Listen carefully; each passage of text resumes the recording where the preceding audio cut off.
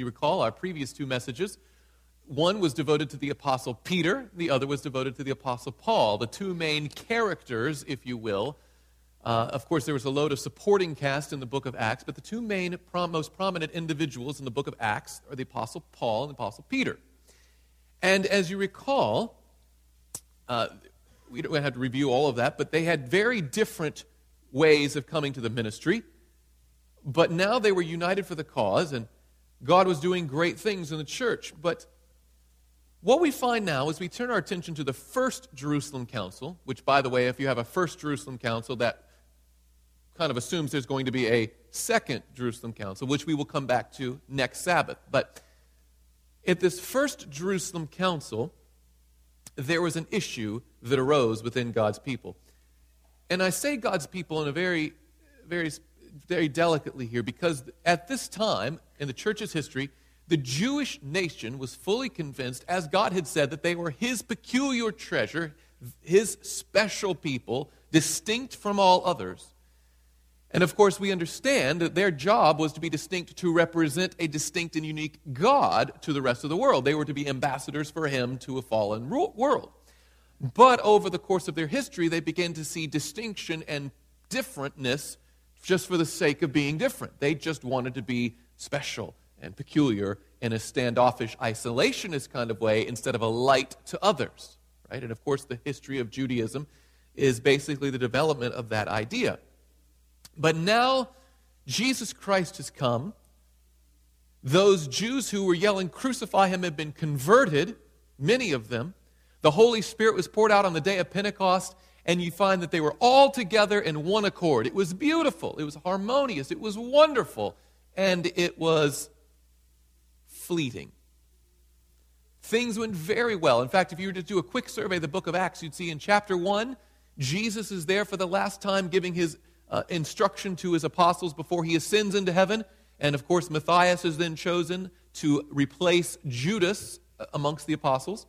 Then in Acts chapter 2, you have the day of Pentecost, and 3,000 are added. In Acts chapter 3, the church grows. In Acts 4, the church grows. Everything is going well. But you see a bit of a problem arise in Acts chapter 6 when a dispute came up amongst God's people between the Hellenists, the Greek-believing Jews, and the Hebrew-believing Jews. Those from Jerusalem, from Judea proper, versus those from a different place speaking a different language. Though both were Jewish and both are now converts to Christianity, even after their conversion, there were still strife and discord. You know, sanctification doesn't happen instantaneously. It's the work of the lifetime. They were converted, they saw the truth of Christ, but He was still growing and working in their lives, and there were some nationalistic, some cultural, some ethnic biases and prejudices that the Lord needed to root out of their lives. And of course, you recall, in Acts chapter 10, the Apostle Peter was called to go speak to Cornelius. And the moment the call came to go speak to a Gentile, Peter said, "Here I am, send me." Of course, not so much. Actually, he said, I've never eaten an unclean thing. And you remember the dream of the sheet and the unclean animals. And the Lord had to say, "What I have deemed clean, you no longer call unclean." Of course, He wasn't talking about food. He was talking about people. He said, "Cornelius is on his way. Speak to him." So the Lord had to repeatedly, prophetically move on him to get him to basically kick him and prod him along. And Peter was astounded when he got there. He preached the gospel to this Gentile, and he accepted Jesus Christ as his Savior, and the Holy Spirit was poured out, and Cornelius and his household began to have the same manifestation, the same evidence that the Holy Spirit was working, speaking in tongues, as it happened to the apostles themselves on the day of Pentecost. And Peter was shocked. In fact, we go to Acts chapter 11. Now, all this is introduction. I understand that. But go to Acts chapter 11. And as soon as he gets back from that mission that the Lord made him go on, basically, Verse 1 of chapter 11 gives us a kind of a glimpse as to the mentality, the mindset of the Jewish converts. Again, these are not the non-believing Jews. These are Christians who happen to be Jewish in their heritage, right? Now, it says in chapter 11, verse 1, now the apostles and brethren who were in Judea heard that the Gentiles had also received the word of God. And when Peter came up to Jerusalem, those of the circumcision contended with him. What does it mean to contend with someone? Argue, to debate, to discuss, right? Saying, you went into uncircumcised men and, now you would think it would say, and worshipped idols. Or, ate some unclean. What does it say? What was his big crime? And ate with them. You socialized with those people. And the rest of Acts chapter 11, Peter basically has to explain, no, it's like, I'm with you, brother, and I had the same thought. The Lord himself, through his Holy Spirit, had to kick me down the road, but I couldn't believe it. I got there. And this was the thinking of the time that leads up to what we're going to find at the first Jerusalem Council. But before we begin our study now, let's begin with a word of prayer. Heavenly Father, thank you so much for giving us your word, entrusting with the responsibility of ministry, and Lord, for not just leaving us where you first found us, but growing us into the image of Jesus Christ. Help us to learn these lessons from sacred history. And through the leading of that same Holy Spirit, Lord, apply those lessons in our lives even today. For we pray it in Jesus' name. Amen. Now, what's fascinating is, if you go to the end of chapter 11, after Peter tells his experience to the very skeptical Jewish believers, again, let's make sure we're talking about believers in Jesus Christ who still had this cultural prejudice, says here in verse 18, when they heard these things, they became what? Oh, that must have been wonderful. All the disputing and discussing. And notice what it says. And they glorified God, saying, then God has also granted to the Gentiles repentance to life. They're like, you got us, Peter, we're with you. We needed to hear your story. You had some explaining to do, but you explained it. The Holy Spirit worked. We're with you. God has given the message to the Gentiles as well. And that seems like, oh, that'd be wonderful. It's beautiful. But watch what happens now. As now the transition now, that's the end of basically Peter's involvement outside of the first Jerusalem Council in Acts chapter 15, which we're going to study today. That's pretty much the end of Peter's involvement as a main character in the book of Acts. It transitions to this experience with Cornelius, but then the baton gets passed to another apostle, the Apostle Paul. And the Apostle Paul goes around and does work, and we see that he doesn't always make people happy. Now, again, recall, the Apostle Paul has a very different experience than the Apostle Peter. Paul used to be Saul, the persecutor of the Christians. The Jewish of the Jew, the loved Pharisee. He was a member of the Sanhedrin. He was violent against the church. He was there at giving his voice and consent to the death of Stephen. And after that, he started a persecution on the church that was unheard of. And he was loved by the unbelieving Jews then, because he was fighting for the true Jewish nation. But of course, Jesus himself had to change his perspective on things and literally knocked him off of his horse, spoke to his heart directly. And Saul was converted, eventually becoming Paul the Apostle. But of course, he hadn't been part of Jesus' cadre of followers, his followers, his disciples all along. And when he goes to the believing Jewish people, they view him with skepticism. They're like, weren't you the guy that used to be, killing us? So we can't, and they kind of hold him at arm's length, and they kind of look to Peter like, Peter, what do you think of this new guy? They look to Peter as their thumbs up or thumbs down guy. But he can't go over. The Jews had a particular target against Paul. And all of this boils up to a big, big problem where the Apostle Paul is preaching and doing great work among the Gentiles who Christ himself said, I've set you apart to be my minister to the Gentiles. But watch what happens in Acts chapter 15 now. So we get to where we're headed today. And certain men came down from Judea and taught the brethren. Now notice they're not in Judea, they've come from Judea. These are the Hebraic Jewish people, the believers in Jesus Christ, but still very culturally Jewish. They come down from Judea to this Gentile area where Paul has been preaching. And Paul is saying, brethren, you can have the Lord Jesus Christ. He's preaching an evangelistic crusade. And these gentlemen come in and preach a different message. And what is it they're preaching? It says here in verse 1 of Acts 15. Taught the brethren, unless you are circumcised according to the custom of Moses, you cannot be saved. Notice he doesn't even say, you cannot be our friends. He's not saying that. These people are saying, salvation is through this ceremony alone. Paul and Barnabas disagree, as the Bible records. Verse 2, look how politely it puts it. Therefore, when Paul and Barnabas had no small dissension and dispute. Friends, if it's not a small dispute, then it is a large dispute, right? This is Bible language for then they had a big fight. Okay? Therefore, when Paul and Barnabas had no small dissension and dispute with them, they determined that Paul and Barnabas and certain others of them should go up to Jerusalem to the apostles and elders about this question. Well, all right, Paul and Barnabas, you're just not hearing us. And Paul and Barnabas, no, you're just not hearing us.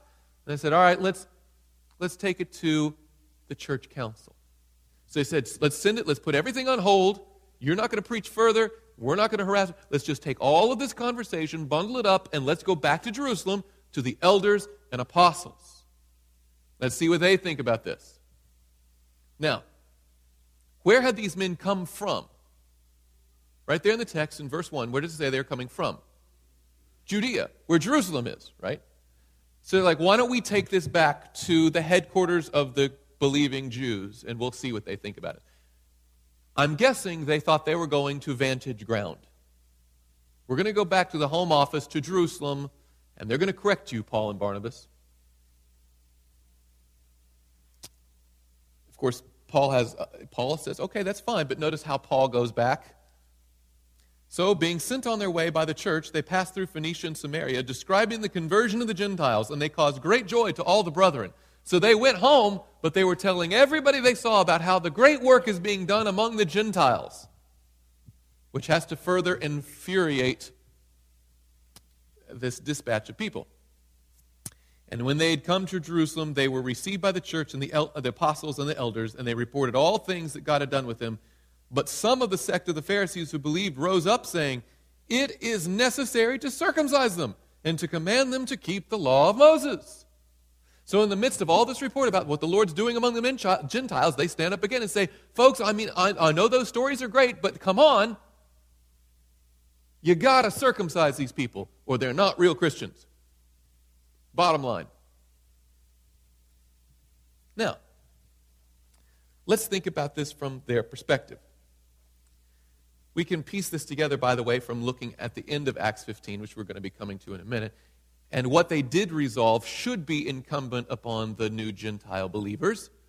They didn't say, hey, don't worry, there's no expectations now, you just come. No. There were some certain things they had to abide by, and there were some legitimate concerns. Think about this. Idolatry, for instance. New to the faith, Gentile converts would be prone to unintentionally participate in the marketplace of idolatry through food purchasing and merchandising to things that have been dedicated to idols. They would be propping up the idol trade, even though they wouldn't personally be involved with it. They would have a temptation to have that still attachment to idolatry, and they wanted to make sure that that wasn't the case. By the way, sexual immorality was a very big deal amongst the pagan cultures. Okay? Given the depths of pagan immorality, converted Gentiles posed a risk think about it, from the Jewish perspective, if you let all these Gentiles, these pagans in, they're going to compromise the faith and lower the lifestyle standards in the area of sexual immorality. You got to teach them right from wrong. You can't just have them come in willy-nilly and just be part of the movement. You got to sit them down and talk about standards and lifestyle. And that's a legitimate point.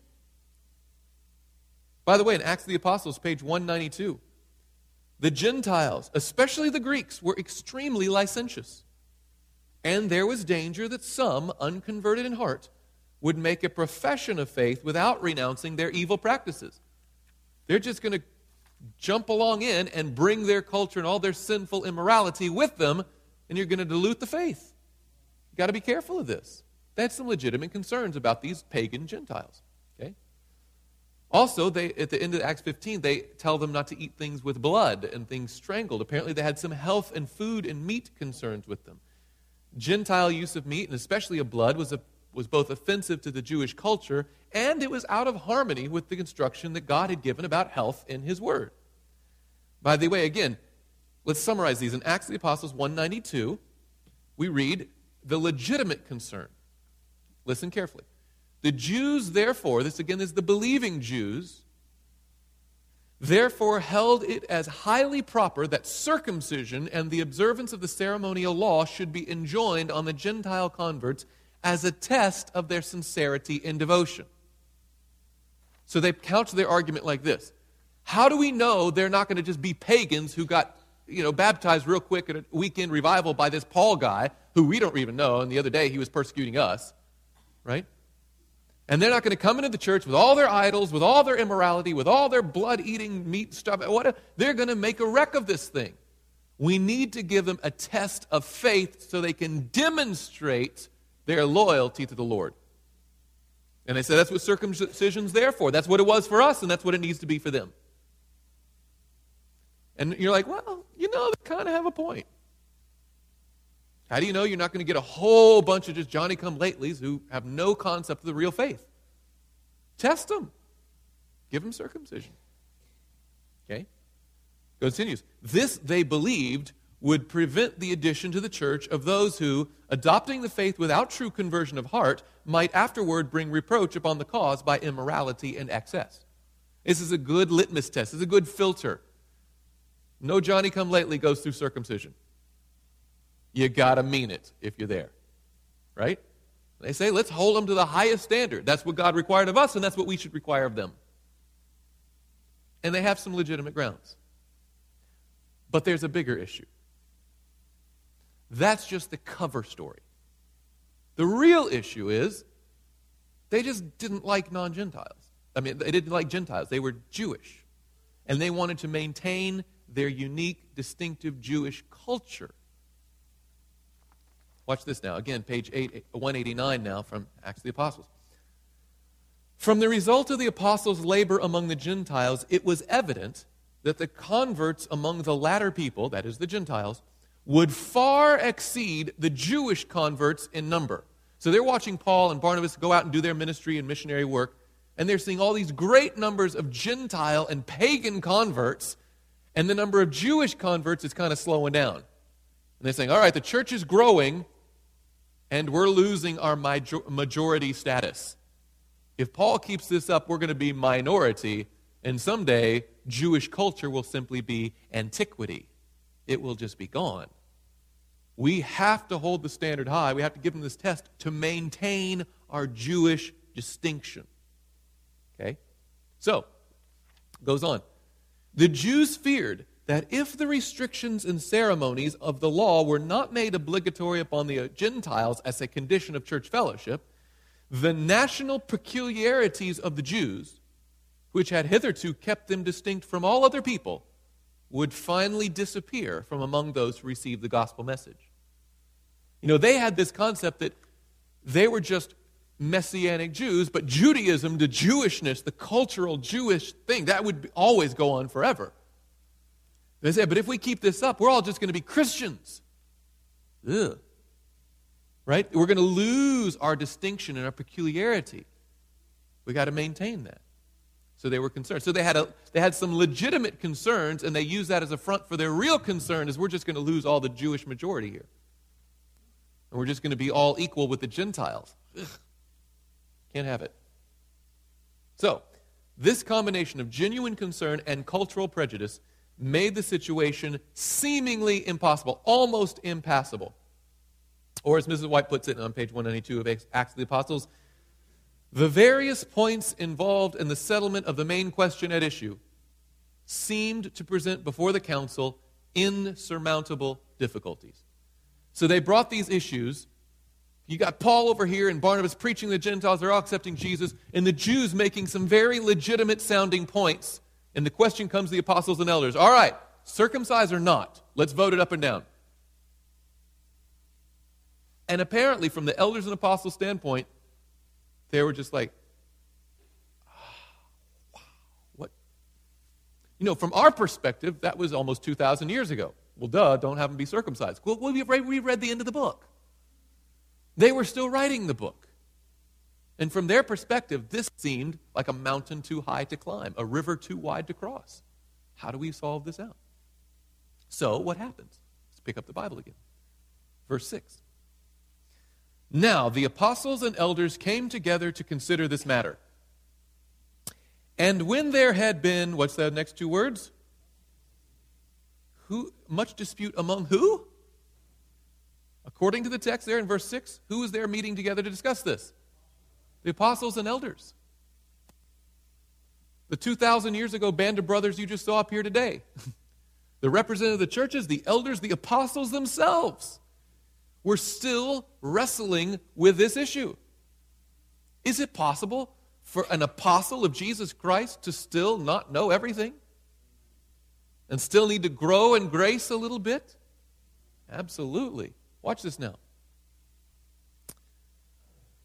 And when there had been much dispute, lo and behold, surprise, surprise, Peter rose up and said to them. Now, Peter rose up. As long as this man has legs, he's going to stand up when somebody needs to say something, right? Peter's like, I got this.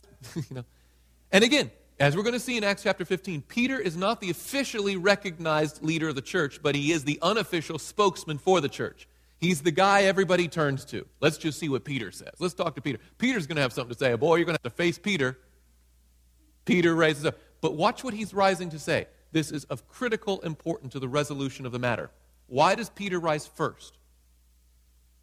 Peter rose up and said to them, Men and brethren, you know that a good while ago God chose among us that by my mouth the Gentiles should hear the word of the gospel and believe.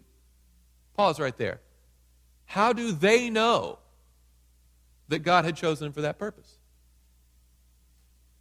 Think about it. Who are these people now making the accusations? Let's go back now. And you notice that the people who were originally contending with Paul and had them come to Jerusalem were those of the circumcision, right? They were believing Jews who thought you had to be culturally Jewish. And they're attacking Paul for preaching to the Gentiles. This is very much like what we see. Keep your finger there in Acts 15. If you go back to Acts chapter 11,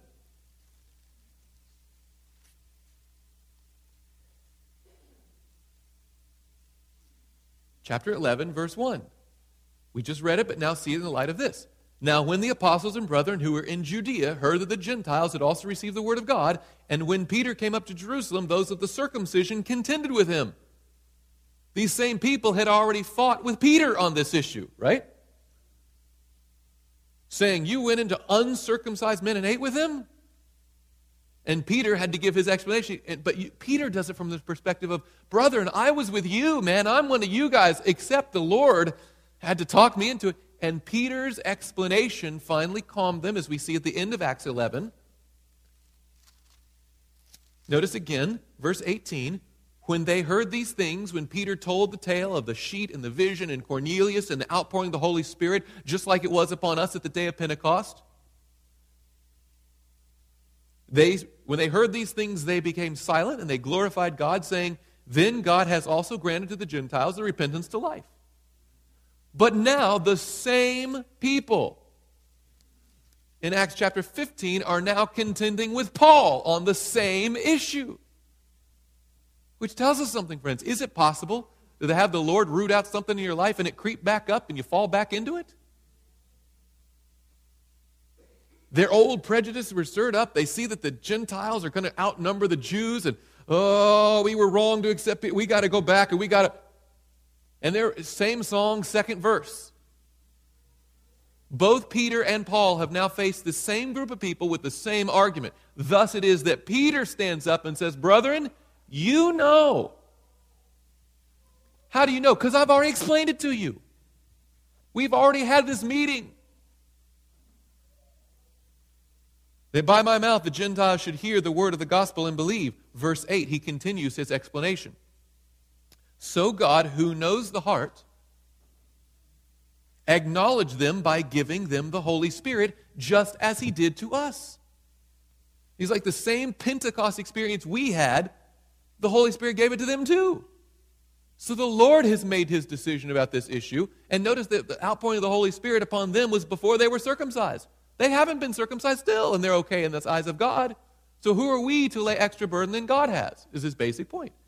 Verse 9, and made no distinction between us and them, purifying their hearts by faith. Now, therefore, now watch, this one had to probably sting a little bit. But he's one of them, right? He's telling the truth here. Now, therefore, why do you test God by putting a yoke on the neck of the disciples which neither our fathers nor we were able to bear? Now, again, think of their contention. Circumcision, if they're willing to do that, would demonstrate that they're truly converted. His argument is, wait. All of us men and brethren have been truly converted, and we were the ones who killed Christ. Obviously, circumcision in and of itself doesn't bring about conversion, is not a necessary evidence of true conversion. The evidence of true conversion is a changed life, not just some cut skin, right? That's what he's looking for, is genuine conversion, not just an outward sign that, okay, that can cover up for whatever inward mess you've got going on. No. What God wants is a circumcision of the heart. And he said, just enforcing that outward sign isn't going to convert anybody. But, verse 11, we believe that through the grace of the Lord Jesus Christ, we shall be saved in the same manner as they.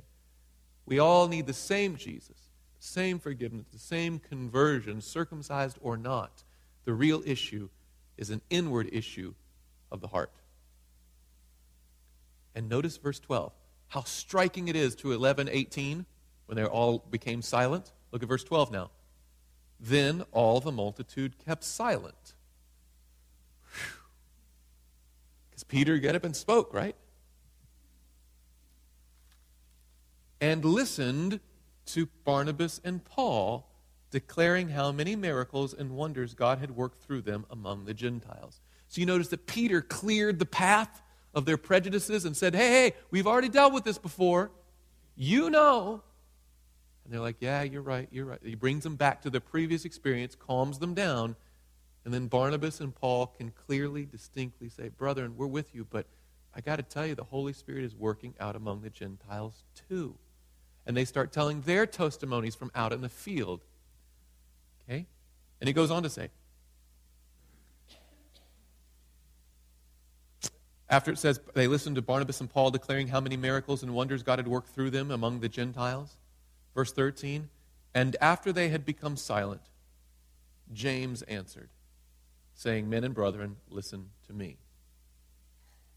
So Peter clears the way, and everybody gets quiet so they can listen to Barnabas and Paul. Then after that, they're like, okay, now we've got the testimony of Peter, we've got the testimony of Paul, everybody's sitting there thinking and quiet, and then James speaks up, who apparently, as we're going to see in a few moments, is the recognized leader of the early church. Goes on to say, men and brethren, listen to me. Simon, which of course is another name for whom? Peter, right? Has declared how God at the first visited the Gentiles to take out of them a people for his name. And with this the words of the prophets agree, just as it is written. By the way, it's an interesting point if you read it, how God at the first visited the Gentiles and took out a people. He's like, the Jews came out of the Gentiles. Remember, Abraham was called out of his father's household so that he could be a light to the Gentiles. He didn't separate them just to be separate. He separated them so they could go back and shine a light for the Gentiles. The whole purpose was to be a light for the world. And now they understand the import of these Old Testament scriptures, that they had been misapplied to the Jewish nation as this distinctly peculiar, can't touch anything unclean kind of thing. He said, no, the point of separating us is that we be a light in a dark place, not just a light under a bushel. Right? So he goes on to explain. And with this, the words of the prophet agree. Now, I want you to think of this methodologically, practically. God had given Peter a prophetic experience about what to do in ministry.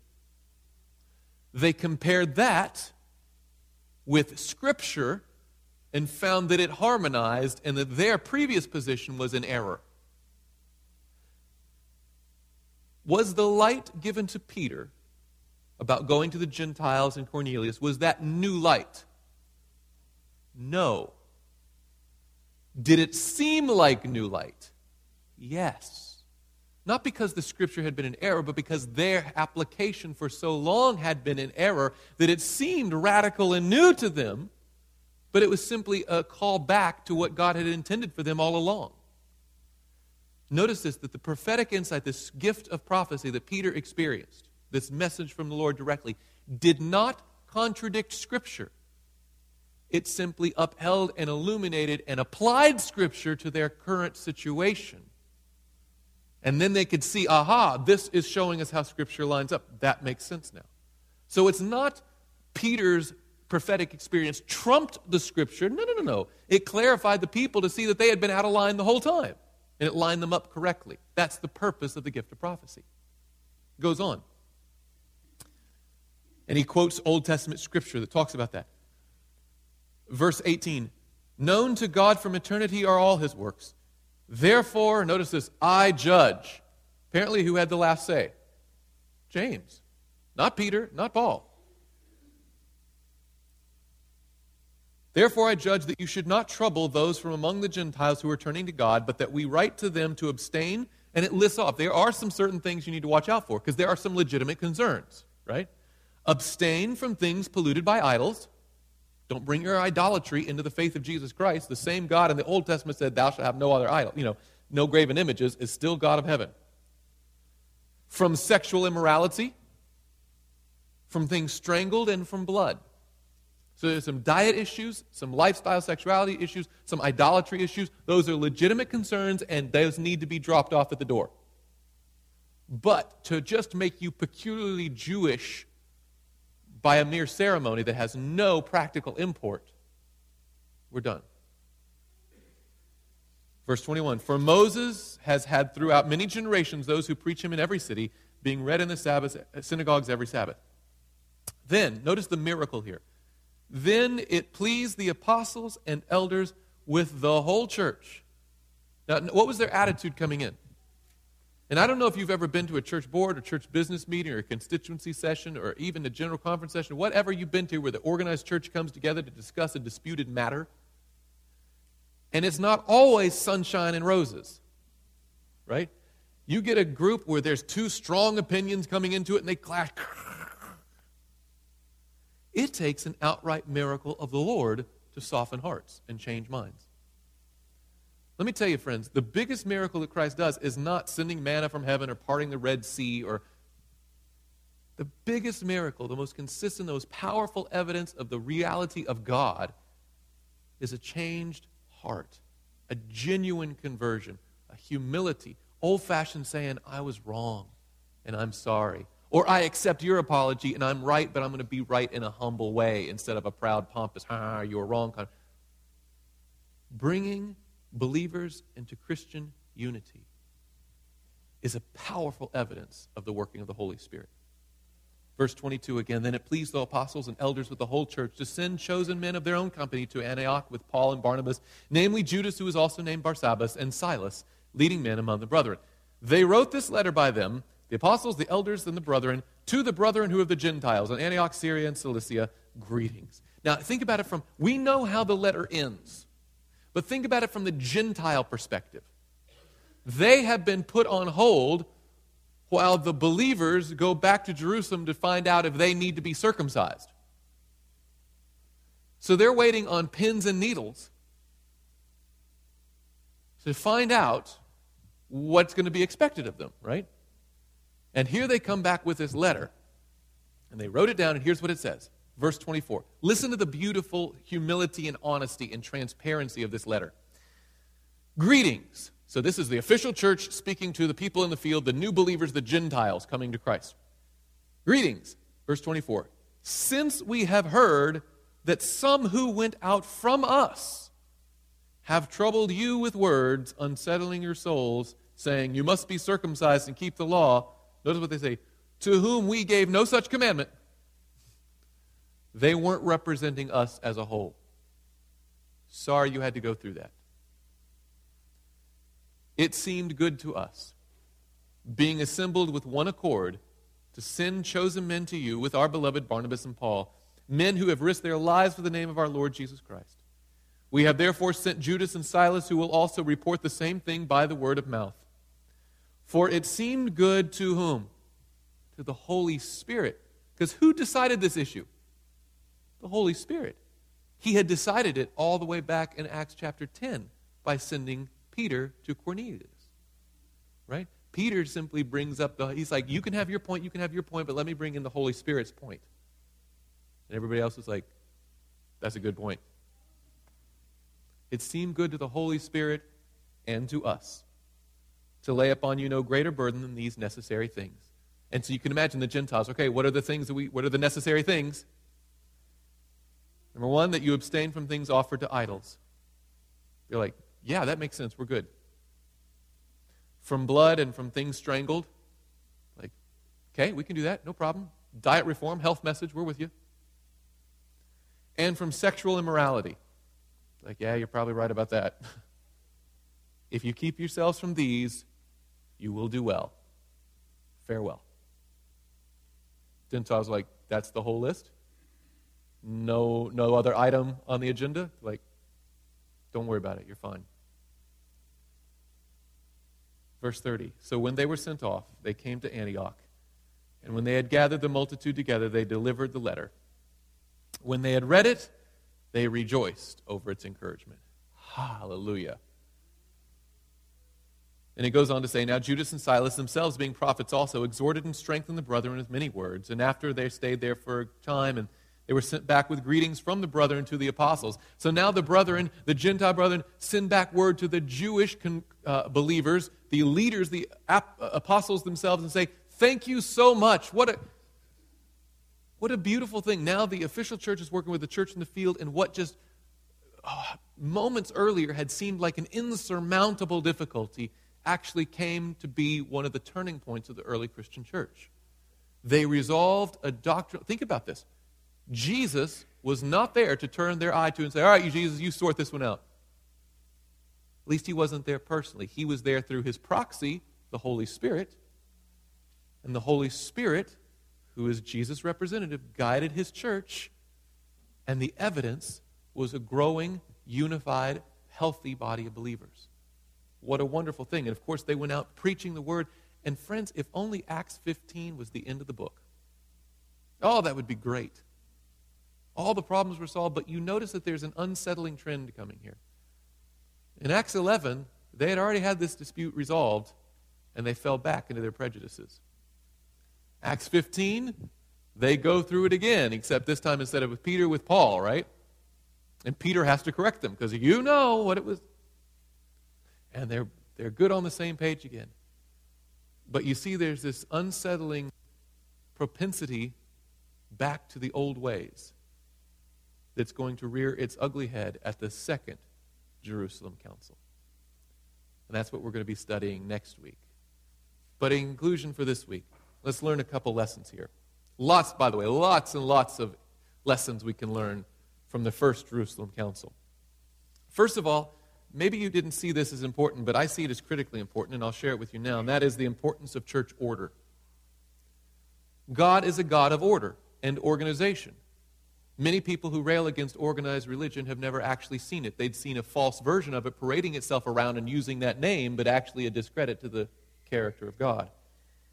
Difficult matters are to be discussed and decided upon for the whole church, and individuals and territories are not free to act out of harmony with each other.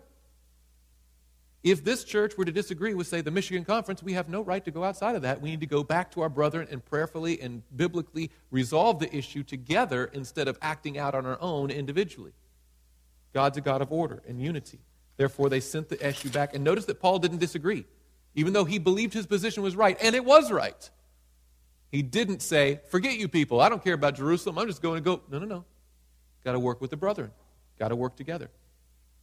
By the way, Acts of the Apostles, page 195. The 4 servants of God who were sent to Antioch with the epistle and message that was to put to an end all controversy. So when they left that first Jerusalem council with that letter in hand, that was supposed to be the end of that matter forever. And why? For it was the voice of the highest authority upon the earth. Think about that. When God's people come together in prayer, the representative organized religion of God's denominational people come together, the Holy Spirit leads, and actions are taken. We should regard that as the voice of God on the earth. Bottom line, we will have some issues that we'll have to resolve. But we need to learn from the Bible how to resolve issues before we even get into the discussion about the issues themselves. The church is neither a top-down dictatorship nor a bottom-up grassroots democracy where everybody has a voice. We are a spirit-driven republic, a representative form of government where we pray for those elected officials and they pray for the leading of the Holy Spirit. The Holy Spirit works and the message comes back. It's a dynamic that works together. Second lesson, the crucial role of the gift of prophecy in providing clarification for difficult issues. Think about it. What if the Lord had not prepared the ground by giving Peter the experience with Cornelius before Paul? God had called Paul to be a disciple to the Gentiles before the Cornelius experience. So why did he raise up Peter for Cornelius? It was in preparation for Acts 15. The Lord is not surprised by any of these things. So when Peter stands up, he has the respect, he has their ear, he has their confidence. And when Peter says that, they listen to him. And Peter clears the path of prejudice so that Paul and Barnabas can make their statements and people can listen to it objectively and clearly and reasonably. It's powerful.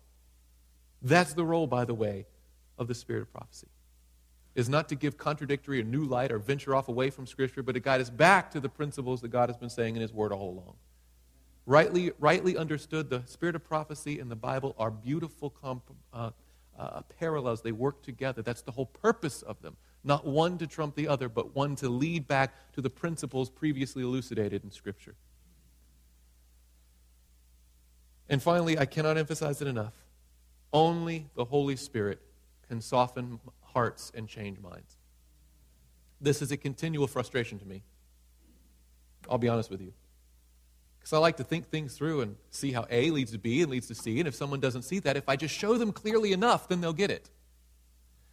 But did you know, you probably knew this already, there are people who, even if you show them DNA evidence of the truth, they don't want to hear it. The grass is going to be purple no matter what you say. Right? I can show you how photosynthesis works and chlorophyll. I can show you that this is green. No, I don't like that. It's purple. That there's a point in people's... Now, we have an obligation to clearly, succinctly, I think powerfully proclaim the truth of Jesus Christ. We should do it to the best of our ability, but the best of our ability will never change a heart. Only Jesus Christ, through His Holy Spirit representative, can knock on the heart's door and change people from the inside out. And it's not just those out there. It's us in here too. It's the church. It's even the leaders, the apostles, you name it. Friends, when there is a dispute amongst the brethren, our first response should be not to talk about the people, but pray for the people.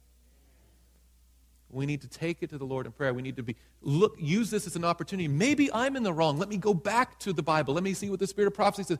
Enlighten my mind before I start railing things out again, But Satan's goal all along has been divide and conquer, but Christ wants to unify and have victory. And of course, it closes with them stepping out and preaching the good news. This is what God wants, even in difficulties within the faith, to bring the people together on a solid platform of biblical truth so that we have a message, that we have a distinct calling, that we have a thing to do, we have a mission to go out and spread the gospel. And when those matters are resolved, when the Lord sends His Holy Spirit, that we march out and we work for the growing of the kingdom of God. This is the impulse that they were left with at the Acts 15, at the end of the First Jerusalem Council, and I hope it's the impulse that we're left with. I hope we don't simply come to church for a good moral uptick or maybe an interesting history lesson or like a fascinating or a funny sermon. Please, have mercy. What we want is practical guidance from the Word of God so we can go and do His work in this world and we can hasten the soon coming of Jesus and go home. I'm done with here. We need to focus on there and do the work of God that He wants us to do. But Satan would be really happy to bide his time here. For the Scripture says, for he knows that his time is short. Don't think he's not dragging his feet, kicking and screaming. He's going to use us to slow down the work if we allow him to. Friends, let the Holy Spirit work on your heart. Pray for other people with hard hearts. Let the Holy Spirit do His work. But once that as a conversion has happened, now you get out and work for somebody else. We're supposed to be this missionary zeal, this missionary effort. Thus, our closing hymn today is number 369, Bringing in the Sheaves. That was the spirit that they left the First Jerusalem Council with, and I hope it's the spirit we leave with today. Galvanized for mission, bringing in the sheaves. This media was brought to you by Audioverse, a website dedicated to spreading God's Word through free sermon audio and much more. If you would like to know more about Audioverse, or if you would like to listen to more sermons, please visit www.audioverse.org.